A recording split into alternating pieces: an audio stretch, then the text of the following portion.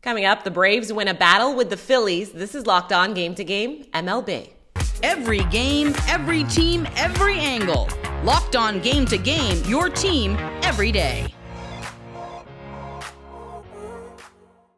Welcome in. You're listening to Locked On Game to Game MLB. Local experts join us to recap all of the action for you from yesterday across Major League Baseball. I'm your host, Kainani Stevens. We thank you for making Locked On your first listen every single weekday. The last two NL champs met in Philadelphia last night. The Braves taking the series opener from the Phillies behind 9 strikeouts from Spencer Strider. Locked On Phillies recaps that loss that snapped a 6-game winning streak. The Philadelphia Phillies fall to the Atlanta Braves in Game 1 of their series in Philadelphia. Connor Thomas, your host of Locked On Phillies. I don't know what in the world Rob Thompson is doing right now. I don't know what the bullpen management was tonight. People who think the offense is the reason why the Philadelphia Phillies lost this game clearly are not paying attention. It was 1-1 when Ranger Suarez left the game. I mean, he did his job. Starter got the job done. Your offense equaled theirs against Spencer Strider, who's been really good this year. The bottom line is, in a 1-1 game, your manager decided to throw Jeff Hoffman and Andrew Vasquez back-to-back and then warm up Dylan Covey. That's waving the white flag. That's losing. You had an off day yesterday. Everybody should be available. And instead you go with some of your bottom tier relievers. It's absolutely unbelievable what Rob Thompson's doing against the Atlanta Braves in a series you really, really need to compete in the NL East. Like, that's laying down and dying, and it's unacceptable. And I'm going to talk about it a lot on the next episode of Locked On Phillies. The Orioles scored the first 7 runs of the game against the Rays, but then gave up 6 unanswered to let Tampa right back into things. Baltimore held on for that narrow win on the road, and our Locked On hosts with both teams go over that back-and-forth battle. Never a doubt, right? Never a doubt for the Orioles. You're feeling pretty good when you go up 7-0 at the Trop before the 5th inning. That feels good, but then you remember the Rays are by far the best team in baseball for a reason. And the reason is they don't go away. The offense keeps hitting. The pitching keeps them in games, and they are tough to beat. But I feel like I learned a lot about this Orioles team here tonight. Yeah, did they blow almost a 7-0 lead? Yes, they did. But their resiliency, once it got to 7-6, to buckle down, get an insurance run, and win that game was huge. And you got to thank the guys who we never thought would be producing for this team. Aaron Hicks, Ryan O'Hearn. They continue to do it. And while the middle relief was shaky, Kyle Bradish was solid, and Cano and Bautista were great, and the O's get a huge win over the Rays to get one game closer to Tampa in first place in the AL East. And I'll recap it all coming up on Wednesday's episode of the Locked On Orioles podcast. It was not to be for the Rays on Tuesday evening as they dropped the first game of a 2-game series against the Baltimore Orioles 8-6. My name is Ulysses Zambrano, co-host of the Locked On Rays podcast. Tyler Glasnow was not Tyler Glasnow on Tuesday as he just had a horrific start that included 4 runs in the first inning. It was just a disaster. However, the Rays offense did come back and made it interesting at one point 7-6, and all the Orioles fans were saying, how can this happen? But unfortunately, the Orioles bullpen did close the door there for the Rays. And so now they have Josh Bradley coming up on Wednesday and see if they can salvage and split this 2-game series at the Trop. For this and much more about your Tampa Bay Rays, please follow Locked On Rays on YouTube, subscribe, and all the other podcast platforms as well. Raise up. The Blue Jays broke a scoreless tie in the 8th inning and picked up a shutout against the Marlins in Miami on Tuesday. Locked On Blue Jays has the details after the victory. Hello, friends. Craig Ballard, Locked On Blue Jays. Toronto Blue Jays squished the Fish on Tuesday night. That's a 2-0 shutout. That's the shutout. The shoutout goes to the Southpaws on this Blue Jay team. Tim Meza, good, got it done in relief. And how about you say Kikuchi tonight? 0 walks. Kikuchi's had games in the past with 0 walks, but that was really, he got rocked in all those games, so he got pulled early, didn't face a ton of batters. Tonight, this was 6 scoreless innings against the hottest team in baseball, who's absolutely on fire at home. So you say tonight, and the current state of the Toronto Blue Jays, what a job by Yusei Kikuchi tonight. Heck, Luis Arraez only had 1 hit tonight, right? That's how good it went for the Jays tonight. Arraez only had the 1 hit. Blue Jays put the bat on the ball in huge spots in the 8th inning and now have a chance tomorrow afternoon to take this series, which would put a seemingly nightmare road trip to bed at 4-5. Not even that bad. Tomorrow on the Locked On Blue Jay podcast, Ben Ennis back in the house from Sportsnet and The Fan, and Blue Jay prospect guru Brennan Delaney in the house as well. Gerrit Cole's 8th win of the season took down the Mariners and snapped the Yankees' 4-game losing streak in the process. Our Locked On Yankees host recaps that win in the Bronx. Gerrit Cole finger wags his way to a win in the Yankees' Stop the Bleeding. I'm Stacey Gotsoulias of Locked On Yankees, and the Yankees beat the Seattle Mariners 3-1 on Tuesday night behind a strong pitching performance by Gerrit Cole. 7 1/3 innings, 4 hits, 1 run. He struck out 8, and more to the point, struck out the last 5 batters he faced. So Cole was looking really good, and the finger wag heard round the world will be all over the place. I feel like his finger wag from Tuesday night will be shown on Twitter every time he pitches well the rest of the season, and good for him. It's nice to have an ace that has swagger like that, and the Yankees need that. And the Yankees also needed to score runs. They scored 3, and considering they didn't score any the last time they faced George Kirby, 3 is great. So we'll have everything you need to know about this game on the next Locked On Yankees, plus a preview of Game 2 of this series with the Mariners. So please tune in.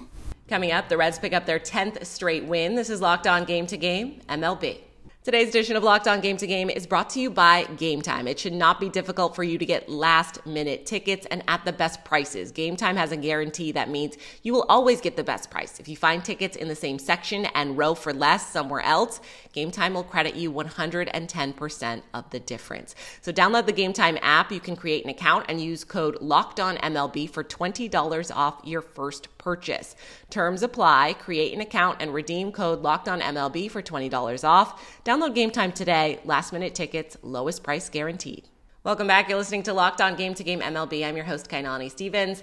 The Reds won their 10th game in a row, the latest against the Rockies, as Cincy held off a late Colorado comeback. Locked On Rockies and Reds have more as Cincinnati keeps control in the NL Central. Elly De La Cruz was a triple shy of the cycle, and the Cincinnati Reds got 10 wins in a row running right now. What's up? This is Jeff Carr from the Locked On Reds podcast, and the absolute most talented player on the Reds roster showed out on Tuesday night. 3 hits, a double, a single, and a homer. He was a triple shy of the cycle. Absolutely beautiful night for him. He had a run scored that was basically just because he was amazing at base running. There are few people faster in the game of baseball than Elly De La Cruz, and there's few teams that are more exciting and fun to watch than the Cincinnati Reds, and they showed why, once again, beating the Colorado Rockies. This is actually now the second time in the last 11 years that the Reds have had a 10-game win streak thanks to a win against the Rockies. Let's see if they can make it 11.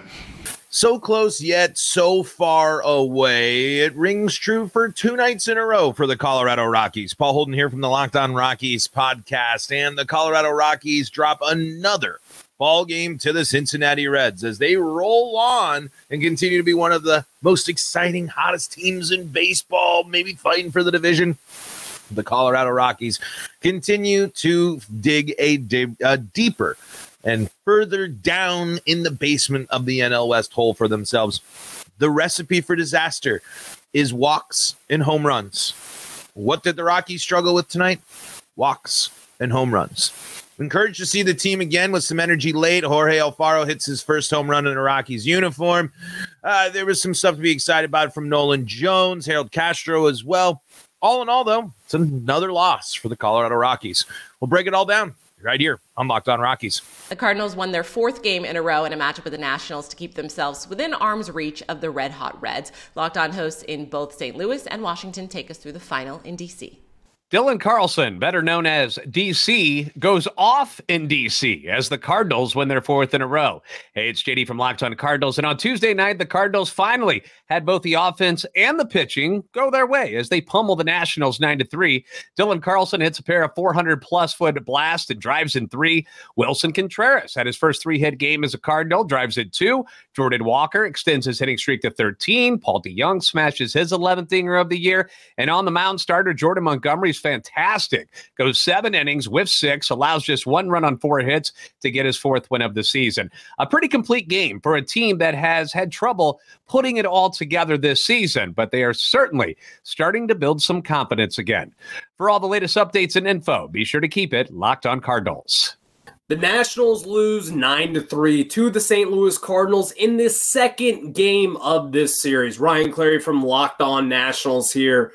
Mackenzie Gore got the start today. It wasn't his best stuff. He did not bring his A game. And again, for the second straight day in a row, Josiah Gray, Mackenzie Gore get taken advantage of a very good Cardinals offense. And we've talked about this, that this Cardinals offense does not really show how good they are on paper when you look at their record. It's the pitching that has held them back. But Jordan Montgomery, who started for the Cardinals today, he's probably been their best pitcher and most consistent pitcher all year long. He took advantage of this Nationals lineup. We did not come up with runners in scoring position. We went 1 for 7 with runners in scoring position today. It's not good, but hey, Nationals fit a tough road. You have to figure out a way to dig yourself out of it going forward. Andre Jimenez hit the walk-off single to send the Guardians past the Athletics on Tuesday, and Locked On Guardians recaps that thrilling finish for Cleveland. Well, it wasn't pretty, but nothing has been pretty this season for the Cleveland Guardians at this point. I'm Justin Latta, co-host of Locked On Guardians.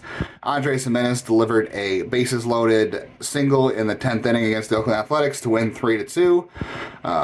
Partially credit given to Seth Brown in left field of Oakland to allow that game to get tied up earlier on a Jose Ramirez double to left field.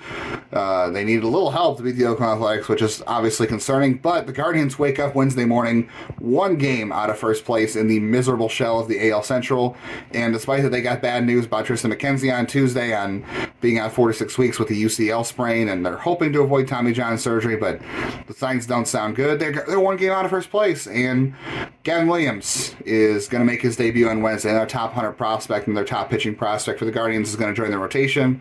He is the 11th pitcher to make a start this year for the Guardians. It is only June 21st. Stick to Locked On Guardians, and we'll have it all covered for you. The Red Sox win streak hit 6 games after a 10-run effort against the Twins on Tuesday night. Locked On Red Sox recaps up after another Boston win. I just have 2 words for everybody. Christian Arroyo. This man was unbelievable. He found out 20 minutes before first pitch that he was even going to be playing after a late scratch of Pablo Reyes, and boy, did this guy take advantage of it. He went 5 for 5 with 5 hits, 3 singles, a double, a home run. He was locked in the Red Sox 10-4 victory over the Twins. He drove in 4 of those runs. The Red Sox offense is absolutely cruising. Cutter Crawford pitched 5 scoreless innings. Couldn't ask for much else from him. It's the Red Sox 6th win in a row, second in 2 days against Minnesota, and the team is absolutely clicking on all cylinders right now. So Red Sox baseball might be fun again, and I am so excited to talk about all of it with you on Locked On Red Sox.